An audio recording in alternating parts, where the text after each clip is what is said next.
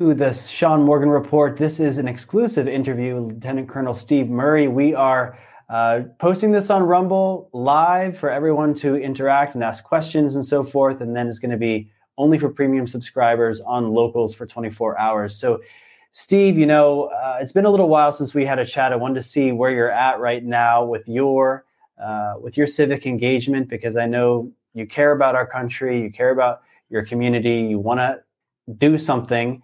And you're a military guy, so you actually get out there, boots on the ground, and you get engaged. So what are you up to now? So there's so much going on. So my team and I are still actively engaged in watching the events of not only what Katie Hobbs is doing in the government, Adrian Fontes and the group that was illegitimately elected here, but we're also watching what's going on with the IGAs that you and I talked about in the last interview we did, as well as what's happening at the border. People don't realize that the border is a bigger issue than they think. But after November 8th, I told pretty much everybody in the political establishment here that if this doesn't go the right way, we're going to play all the way through, first of all. So we'll play all the way through and see how things turn out. But if it doesn't go the right way, I'm going to refocus my entire platform to nothing but resistance, because the situation on the ground at that point is going to be untenable. And I don't mean untenable in the sense that we're going to lose the farm, but untenable in the sense that we're not going to have the ability to take the country back through legal means and the court system if this election doesn't go the right way. So with that said, after November 8th, I disengaged from the political establishment here. And I've been solely focused on educating people on what I call line of sight and sphere of influence. And essentially that's strengthening your community and building your community for the sake of any kind of contingency. And what I've been talking about on my channel for the last 6 months now is really, what does it look like if Sri Lanka happens here? What do people do? Where do they go? What should you be focused on? So Sri Lanka, rolling blackouts, don't have fuel, don't have necessities. Right. They run the resources out, and they run the logistical the logistical systems to the point of non-functioning, which is exactly what they did in Sri Lanka. And then they want to issue a QR code and then ration everything. There's no coincidence to what we're seeing right now. You mean like the train derailments and the chemical fires and all that production stuff? Plants. There's 3 effects for that, right? You've heard me talk about second and third order effects related to incidents like this. So in this case, it's not just the derailment that's the issue or the chemical spill. It's the secondary effects of toxifying the water table and the food chain. And then there's the disruption to the supply chain because that rail line is now unusable for several months. So they have to use alternate rail systems to move the same goods and services that they would move across that line in lieu of that. And now with all of these other derailments, the question really becomes, how many other water tables have been affected by this? How many other food chains have been affected by this? And what's the impact of the logistical system and the movement of goods and services? And really, they got away with it. So what's stopping them from doing it again in a different area, right? And the other thing is when they attack, whoever they are, whenever there's an attack to our infrastructure, let's say a 5-acre production facility in Kissimmee, Florida goes up in flames, how long does it take to bring another thing like that back online, right? It takes a long time to build that. 36 months. Yeah. There's not a zero-sum deal with any of this, right? But the moment you take away one capability, you have to replace that capability, and it takes time, right? Because it's not just the building.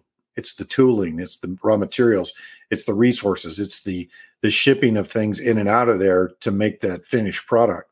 And most people don't have any idea what it takes for food production in this country, or what it takes to move finished food products to the store in a timely manner.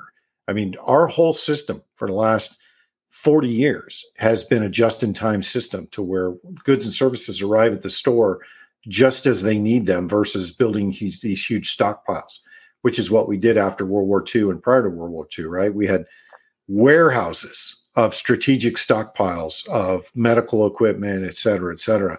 Well, the problem with doing that model, which is why we switched to the just-in-time model, is that you have aging equipment, aging supplies that over time you have to throw them away and then restock that because it's either obsolete or it's past its usable period. So that's why we got away from that. Well, the problem is now we don't produce anything. So most of our production, the only thing we produce in this country legitimately is food. And we do a very, very good job of farming. We're some of the best in the world, along with Europe. But you take away the fertilizer input into that, which fertilizer is another issue that people aren't even talking about right now. And you add an issue with water to where you can't plant crops because the water's toxic, then you have a recipe for a mass famine. And that's not even talking about the logistical system that goes around that, right? So now they've taken out the logistical system. They've affected the water supply for, I think, 11 states. That's a significant deal. Nobody's talking about it. And the other question you got to ask yourself is, why didn't FEMA step in there immediately after? Why are they dragging their feet? I can tell you why. It's because all of the communists that are in the federal government right now have absolutely no problem killing off everybody in the flyover states, because they consider them the dregs of society, because they're all, domestic terrorists in their minds. So, well, that's how you get away with a false flag or one of these types of operations, right? You have to take care of the oversight, the Shapiros in Pennsylvania, the DeWines in Ohio, whoever is in charge and is willing to sign off on this and not investigate and look the other way and scapegoat other people. This is years in the making. When I think about Warren Buffett buying up all of the railroad lines over the years, and Bill Gates buying up the farmland. We were talking before the show about BlackRock buying up all the houses and stuff in our country. So this is years in the making, but it really is go time right now, isn't it? When these things they've been planning, it's all supposed to be a barrage of attacks from here and accelerate on out. Don't you think that once you pull the trigger and initiate this, that it just accelerates, it doesn't slow down?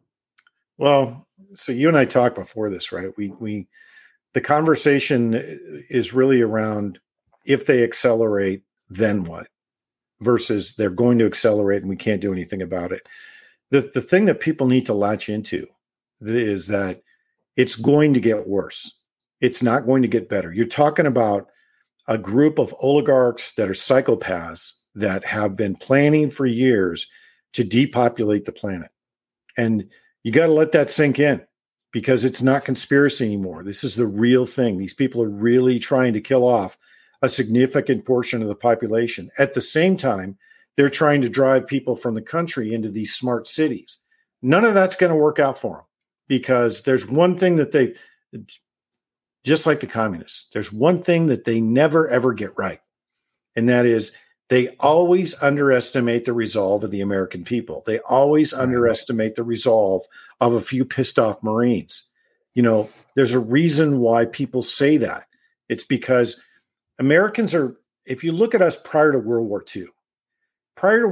II, we were isolationists. We didn't want any part of a European war. We were sick of European politics. We didn't want any kind of a protracted conflict where we had to sacrifice.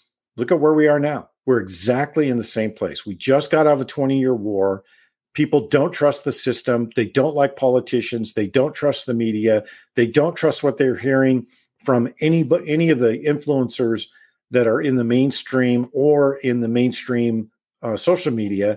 So they're looking for a source of truth. And they want somebody to tell them what to do and how to do it and when to do it. Right? Because they're seeing all these things happen to their country. And the problem is they don't know what to do. And there's a leadership vacuum. And people thought to themselves when the election was stolen, the thing to do is to show up on the day that Donald Trump told me to show up and protest. And over 1 million people did. And then the few people who were in the wrong place at the wrong time were targeted by their own government and intimidated and held without bail and all this stuff. So there's a chilling effect. And now people are, they're kind of afraid to engage and to resist publicly, at least. and they're waiting by for design. someone to step in and say, hey, this is what to do, right? A leader, by a design. general. Yeah. So for the last 6 months, this goes back to what you asked me what I was working on. For the last, 6 months, I've been working on educating people on sphere of influence and line of sight, right? Because one of the things that our country is exceptional at, and one of the things that carried us through World War I, World War II, and Korea is our communities. People have forgotten history. And when we went into World War II, we had small communities that were banding together, building Liberty Gardens, rationing things and sharing resources. And we did that for 4 years to support the war effort. And people did without things in order for the soldiers on the ground to actually have the tools and the equipment that they needed. We've forgotten that part of our society. And that's where people need to focus right now, is strengthening your community. And one of the things I say routinely is disconnect to connect. Disconnect from technology. Go make human connections in your community. Reestablish at your church or your place of worship, and start surrounding yourself with people that you can trust, you can count on, that understand you, and have a moral compass that is grounded in selfless service and grounded in that's real trust. That's someone who got your back when the shit hits the fan. So this is resilience.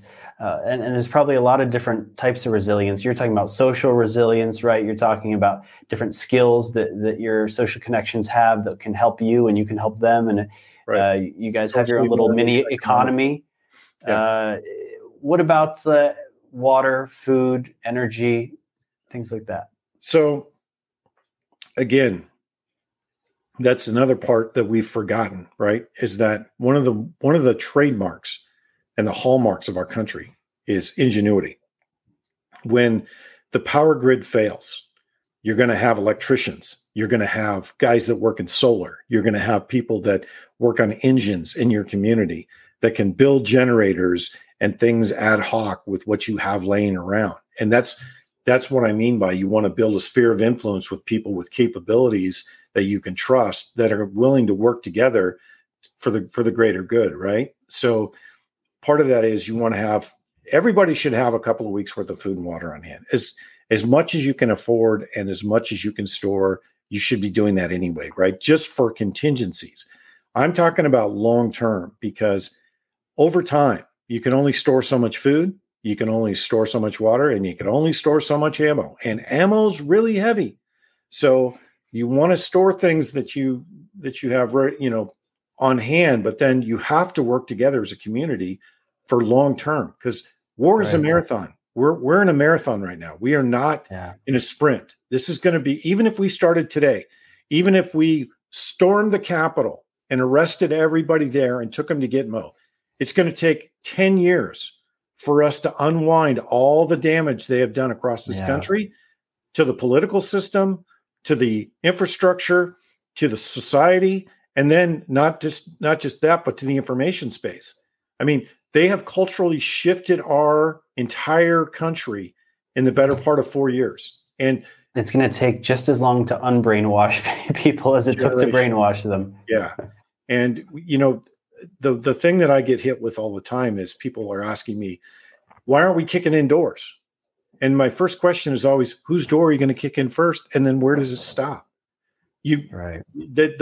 What they've done exceptionally well for the last 10 years, and I blame Barack Obama for this, Barry, is that they put everybody into buckets, right? You're a white male, you're a white female, you're a heterosexual male, you're a heterosexual female, you're a homosexual male, you're a homosexual female, you're transgender, you're a minor attracted person or a pedophile.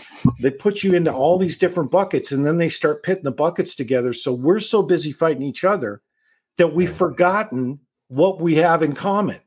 And I was in Washington, I think it was last August or September. I was up visiting my kids, and I was in a Home Depot, and this gal from me, the pink hair, she's got her partner right there. And they were talking about what they were seeing in the news. And I don't remember how the conversation started. I just remember saying that, you and I are not that different. And I said, what's your definition of family? And she said, well, my friends and my, my siblings and my family. I go, that's my definition too. I said, when you distill out all the noise and you get to that, your community is just the same as mine. It's just your belief system is a little bit different. It doesn't mean it's wrong. It just means it's different. That doesn't mean I can't embrace it and support it. It just means it's different. But it's been weaponized to make you believe that because I don't believe that, I'm a bad person. I want to destroy that. That's the effect. Divide and conquer. That was the goal. And so I see this in our movement, on our side. I know that Trump does a good job of keeping everybody under one tent, but there are people, and I feel that I'm even more conservative leaning than President Trump on abortion and different things. But people in our movement, the MAGA movement, the conservative movement, have a tendency to also bicker amongst these different categories. I've seen between age groups. I've seen people who aren't conservative enough. People are turning on President Trump right now. They're just like, who's their replacement? I don't know who it is, but I think that's right what you're saying. I mean, we can still stay true to our beliefs. We can still say, hey, I don't agree with that. I'm not going to endorse that. But when we're talking about communities, which I think that's kind of your point here, people who are living next to you, the people who are around you, it's good to be, I hate the word inclusive, but it's good to be a giver and reciprocate and create those community bonds and that resilience in your own community. Yeah, because unity is the hill we die on, right? The end state that the elite are trying to reach, and we're talking about a very small microset of the entire population. They want to depopulate the planet and then put everybody under this authoritative rule that's run by a social scoring system. And they want to basically control every part of your life under the guise of climate emergency. And if people just realized that all the noise from not just the political spectrum, but the noise from social media was just that, it was noise, we would be able to unite as a country. We would definitely unite as a truth movement in the community, but we would unite as a country and a planet. And you're right, that leadership's missing. Trump's a lot of things, but he's not, and this pisses people off every time I say it, but it's true. He's not dynamic and articulate enough to be able to convince the other side of the fence. I mean, if you look at Obama, look what Obama did when he came to office in 2008. It was the best information operations campaign I've ever seen. He got grassroots people. The hope posters everything. Man, it was the best. It was the best information warfare campaign I've ever seen. But he literally had the entire planet rooting for him. They didn't realize he was a flaming communist CIA asset that belonged to China. However, the folks that ran that campaign knew exactly how to unite the planet and to get people from the grassroots, and they leveraged the weariness from the conflict in Iraq and Afghanistan to energize the base. And they knew that Hillary Clinton is the same problem with Hillary Clinton, right? She doesn't energize people. She's so polarizing. Trump's polarizing too. Look, I like Trump. I like the fact that the guy, he literally wanted to do the right thing in office and he put the American people first. You can't beat the guy for that, right? But he's just not dynamic enough to be the person to stand up and say, this is what we need to be doing. And what I'm trying It's interesting. He's positioning himself as a possible peacemaker with the Ukraine situation. I wonder what it would take to get the people who were brainwashed to think Orange Man bad for a decade here, or half a decade or more, to actually think, you know what, I like Trump, I would vote for him when they hated him before. You want to know how that happens? I'll tell you exactly how it happens. You show the planet the doomsday tapes from the Epstein Island of rich people and elite raping children, and I guarantee you they will cheer Donald Trump going back to office, because that is an important narrative that's on the back burner that could come to the fore. I keep hoping for it, but and I've had this conversation before. Everybody says, "Well, how do we unite the whole planet?" And it's always the same answer: show them the doomsday tapes of what they've done to children. And I guarantee you that the entire planet will look at that and go, no. And there will not be one leader on this planet left alive after those tapes are shown. That is plutonium, and they all know it. It's like this January 6th stuff with McCarthy. You know why McCarthy doesn't want to give up the tapes? Because he's implicated in it. That's why. He gave it to Tucker so they could do a controlled release. Come on, dude. Everybody sees. So that's your perspective on Elon Musk and the Twitter files too. So this is interesting to talk about, the idea of a limited hangout with both of these things, because they can't just let it be as it was and everything's covered up. There's too much of a demand for transparency. So you're saying that it's possible that they can kind of, sprinkle some bread and circus for the peasants and say, hey, here's your transparency. But in reality, they're not really being transparent. Well, let's use Twitter as an example, because the great segue, by the way, I forgot we talked about that before the show. Twitter was the cultural narrative for 10 years, and Twitter became the de facto town square, and the intelligence agencies had complete control of what you saw, what conversations were there. The shadow banning allowed them to tailor the conversations so that it looked, even with AI, it looked like people were having a conversation. And over time, you read enough of it, you believe it, right? The whole Elon Musk thing is a ruse to draw people back to the platforms, the legacy social media platforms, so they can establish and reestablish control of the cultural narrative.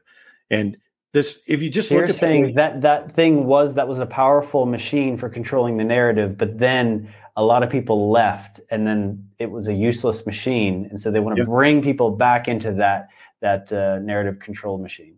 Yeah, I mean, if just look at the acquisition process, right? When you acquire a company, you do all of the due diligence, you do all of the activities behind the scenes. You don't announce anything in the public space until the ink's dry and the deal is done. And then you announce it to the public. Hey, Twitter got acquired by Elon Musk, but it didn't go down that way. Plus, was he trying to buy at the top? I don't understand that part. No, it was just a show.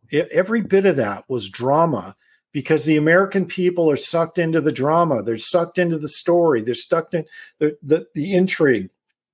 The Twitter drops is a controlled release. Everyone knew the FBI and the CIA were involved in Twitter. Everyone. But I don't know if the normies knew. Everybody knew. Everyone knew. It was common knowledge in San Francisco. It was one of the best known secrets in the city, in Silicon Valley. And the part that kills me is that people are like, well, Elon Musk is a savior. No, he's not. He's an oligarch that is funded by China and controls one of the biggest satellite networks around the planet. And you're telling me this guy has the best... Why do you think he's controlled by China? I'm not trying to disagree with you. I just never heard that before. He is heavily funded by China. Heavily. And what do you mean? His companies? His companies, that the acquisition was heavily funded by companies that are front companies for China. Yeah, go follow the money and you'll see what I'm talking about. But there's a bigger aspect to this than just him acquiring Twitter. Imagine the fact that he has control of Starlink, which is one of the biggest internet providers on the planet and has reach globally.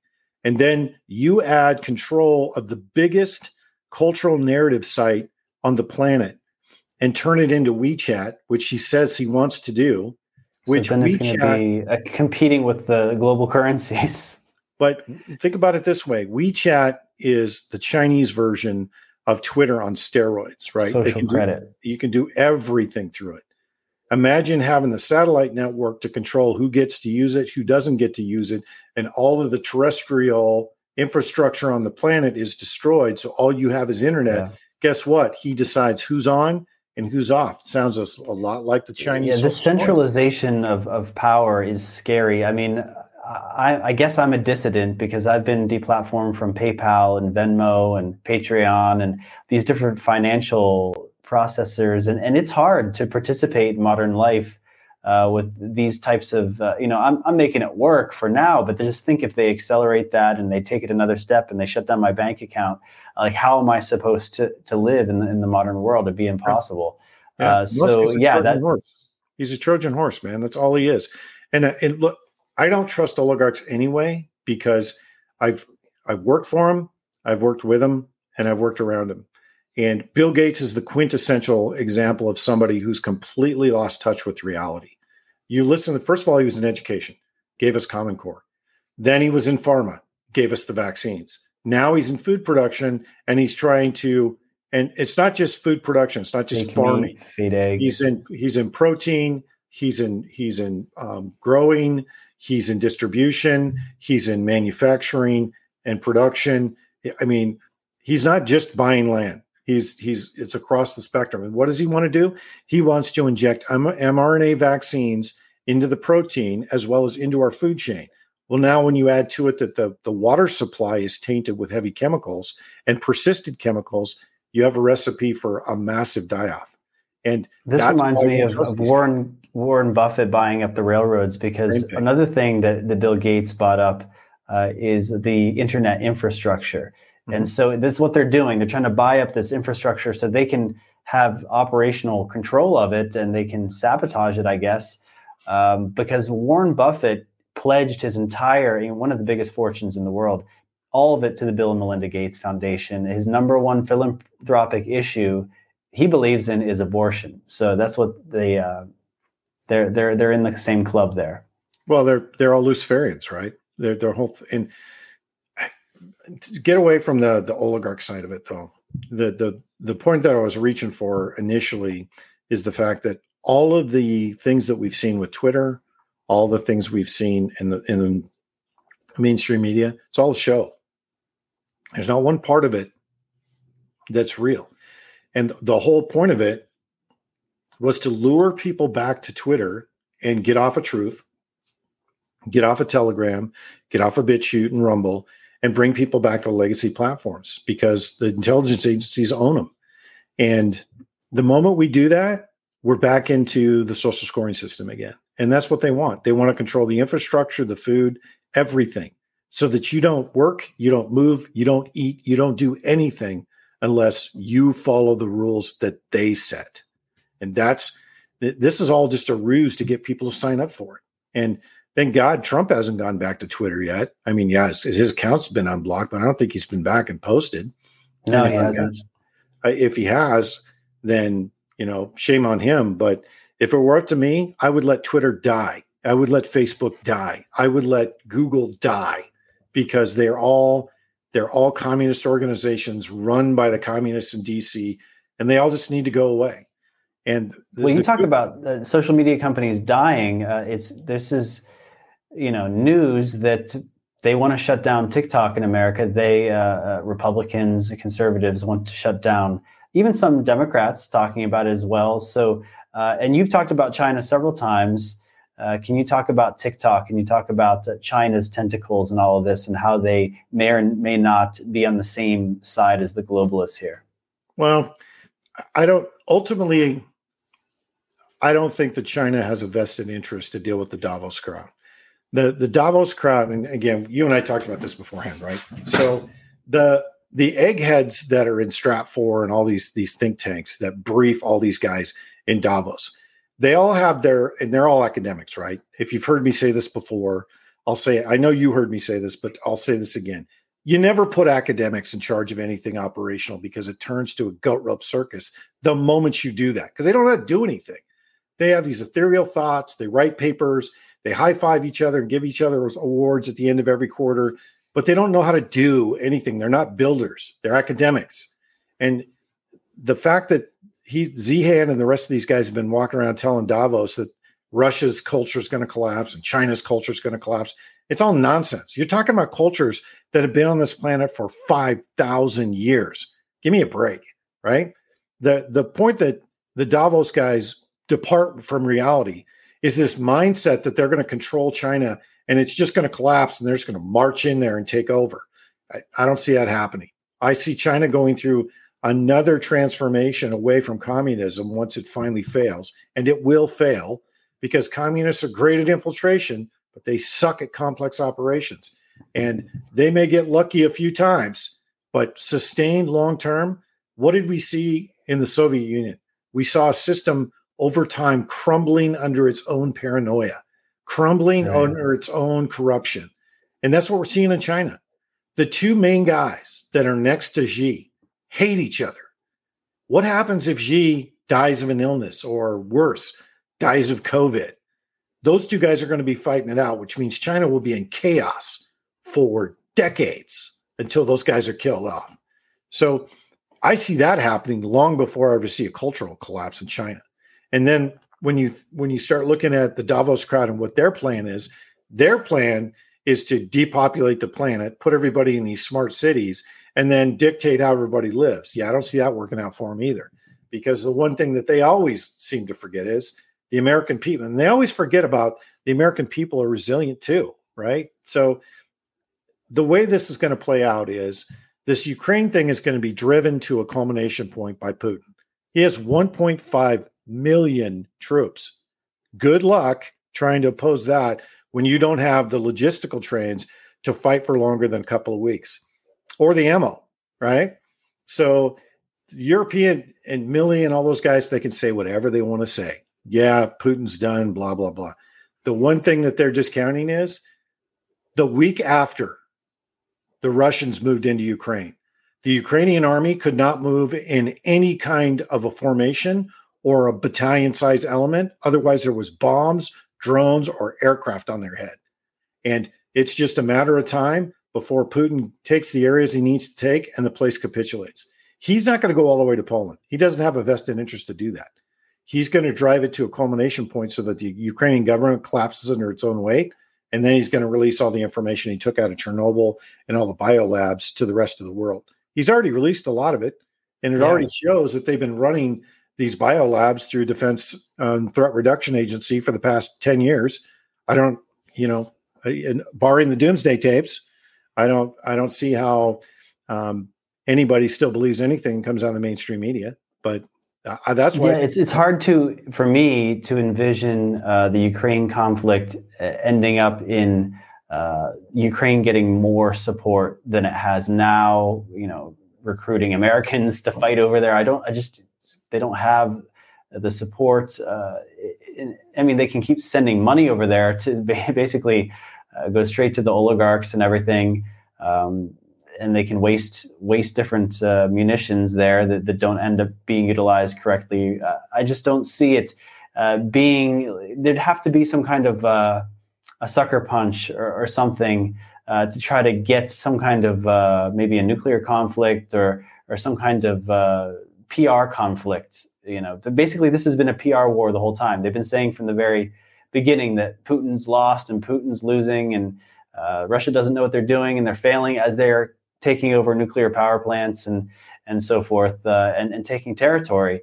So Putin could stop today and it would be a win. I mean, they'll say that Putin lost because he stopped fighting or he didn't accept an agreement or whatever, but he'd have all of this new territory and so forth. But going back to China, and this relates to Russia too, it's interesting how domestically in their own country, they don't allow the feminization of men. They don't allow this CRT and this divisive stuff in their own country. China certainly pushes it on the American society and TikTok and different things and different campaigns. But internally, they're doing everything they can to keep their own sovereignty, identity, cultural identity, racial identity, and family values and all those things.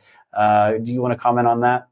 Well, who does it benefit for us to be wrapped up in that narrative, right? It benefits Russia, it benefits China, and it destabilizes us, right? Just like China is behind all the fentanyl that's being pushed into our country right now.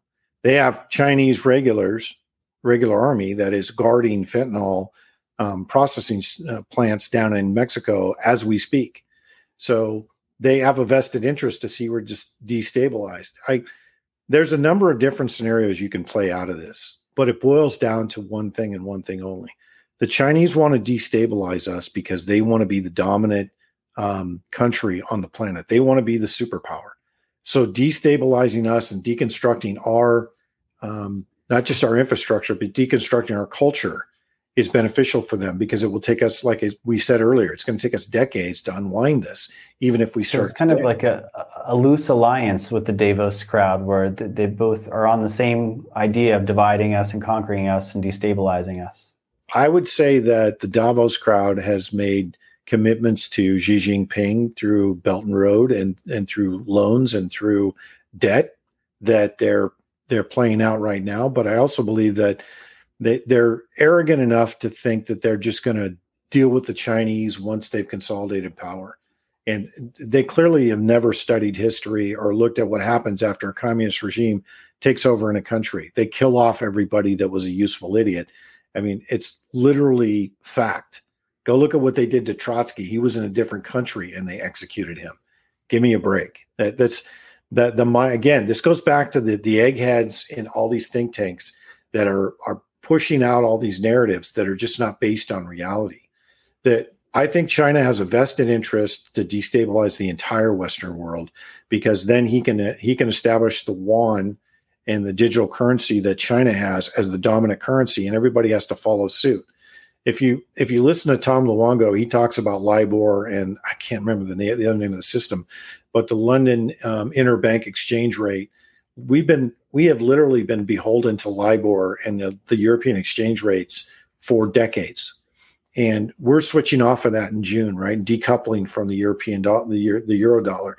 And it behooves China to destabilize us before that happens, because then the US dollar will collapse with the euro and he can come in and be the reserve currency. Every bit of this revolves around who's going to be the reserve currency for the planet. And if China is a reserve currency, that's bad for everybody in the Western world. And look, nobody in the Western world, I don't care if they're globalists, if they're climate Nazis, I don't care who they are. Nobody wants China to be in charge. They don't want Xi Jinping in charge. But you have all these card-carrying Maoists that have compromised their country and committed treason against this country because they believe in the communist doctrine. And it's not sustainable. So we're going to see turmoil. We're going to see the collapse of the dollar. We're going to see the collapse of the markets. And that's why goes back to what I started saying at the very start of the show, is that it's going to come down to the community level again in the US that's going to carry us through. And when this is all said and done and all this crap is done, there's three things that are going to come out of this. One, we're going to be a stronger country. Number two, we're going to get back to the 1871 Constitution. And number three, we're going to go make sure that the communist regime in China is destroyed and never comes back again. They will never be able to do the damage they've done to the planet once this is all over. But it's going to take a lot of hard people to do that. And that's what you're seeing happening right now. As people run out of resources, you're going to see people get really hard really quick. And that's why unity is the hill we're going to die on. If we don't unify as a country and start working together, we're going to fall. We'll be a Chinese satellite. And I don't see that happening, but stranger things have happened these days. It's like a battle for the whole pie. It's like all or nothing for all these different groups, and the Davos crowd, or the European oligarchy. They want everything, and the Chinese want everything. And I guess there might be a positive side of the Americans that maybe still want global dominance. I don't know, but I wanted to talk to you about the idea. You were talking about Peter Zeihan and these academics who think that the Chinese civilization is going to collapse because of their demographics or whatever. And you were playing out the idea, okay, they want to be the dominant superpower. But you think ultimately that West versus East, the West would win here. What would happen to China if that happens? The end of communism and the beginning of something else? Yeah. I see China ultimately. I see the communist model dying ultimately, and a more democratic society coming out of that. Because look, if you look at the rank and file Chinese citizen, they want what everybody else wants, right? Nice house, nice car. They want to be able to live their life, and they don't want to be harassed by the government. They don't want to be controlled by the government. They want to enjoy their life, and they want to be able to live their life without having to go through a bunch of gates to do things, right? ultimately, when that system fails, the Chinese people are not going to want another communist regime, right? This notion the elite have that everybody wants to be ruled, right? You see it in all these different shows and movies. Like it's in Avengers, the first Avengers, right? Where Loki's standing there in front of a crowd, makes them all kneel and says, "Isn't this your natural state to be ruled?" That's how these people think. And that's what they've literally spent decades trying to architect here. But the thing that they've forgotten is the one thing that makes us as a society, us as a culture, the strongest on the planet. It's that we instinctively believe. We're the opposite of that. We believe that we can self-rule and we don't need someone over us. And I was talking about Americans when I say we. I'm living in Brazil. I've been living in Brazil for 5 years here, and it is a completely different society. When I shake someone's hand, when I shake a man's hand in Brazil, I always get this sense like they're willing to submit. It's the weirdest thing because they still have a type of feudal society here, like they had under the Portuguese, where the rich landowners had control over the various peasants and slaves from all over the place, Africa and the Indians and all these things. It's just the 1% and then the slave class.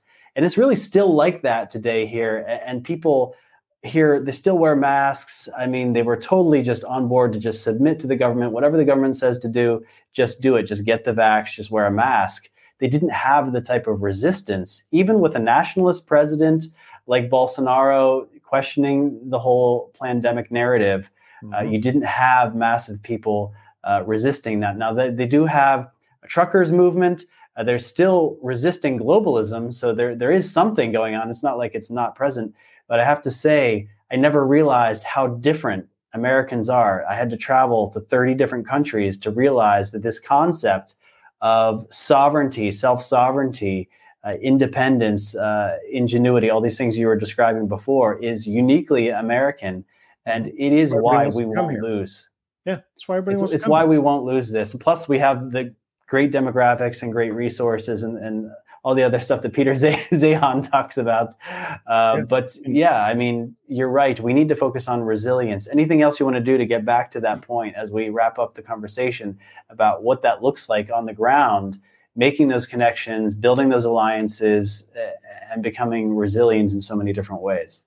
Right now, the biggest thing people can be doing is making connections in their physical environment and human connections, which is face-to-face, and reestablishing community. That's the first thing they can do and the best thing they can do. As things develop over time, it's going to be those relationships that you can rely on when things get tough.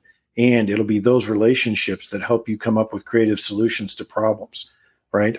I often reference in my situation reports a book called Deep Survival by Lawrence Gonzalez.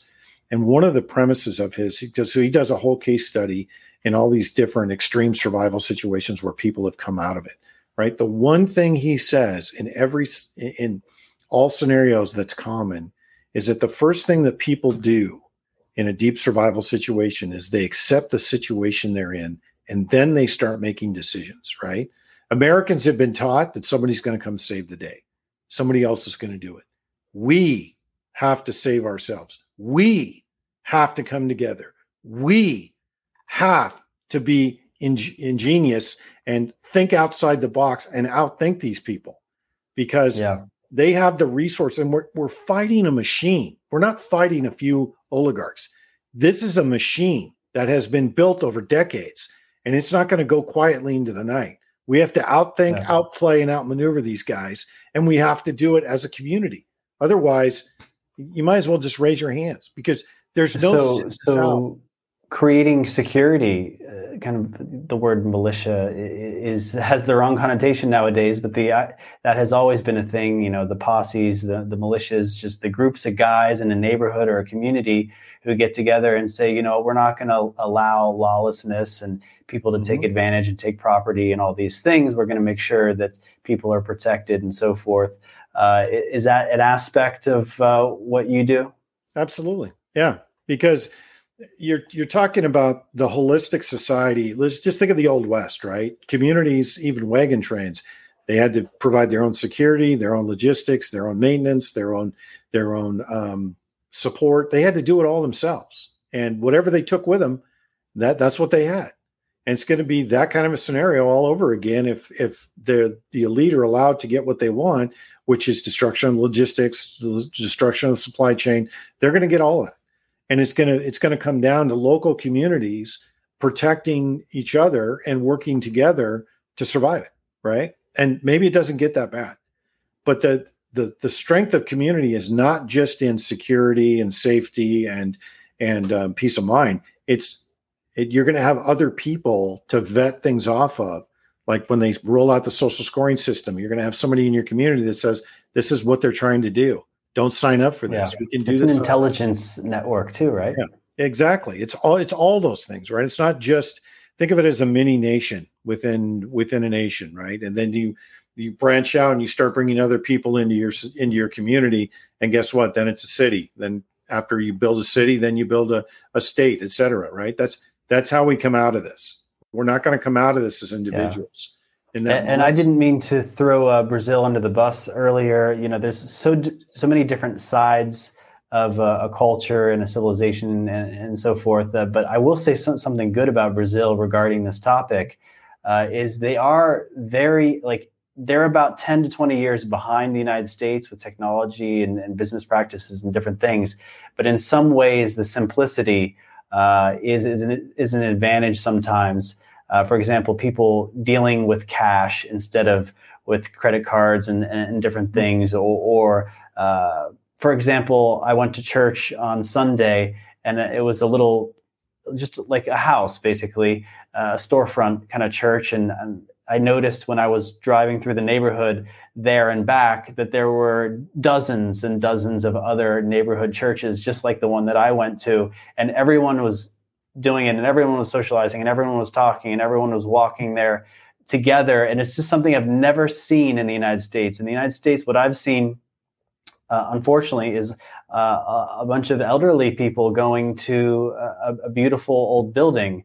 And I've never seen hundreds or thousands of people going to these little tiny churches all at the same time. It's an interesting thing. My brother-in-law owns a brick factory, and in the U.S., only millionaires and billionaires own brick factories. And he just has like a barn with a machine, and he gets sand and he puts it together and he makes bricks. And in Brazil, they make and do everything in their communities in a way that we've offshored in the U.S. Mm-hmm. So I'm seeing resilience from a different angle down here. Yeah.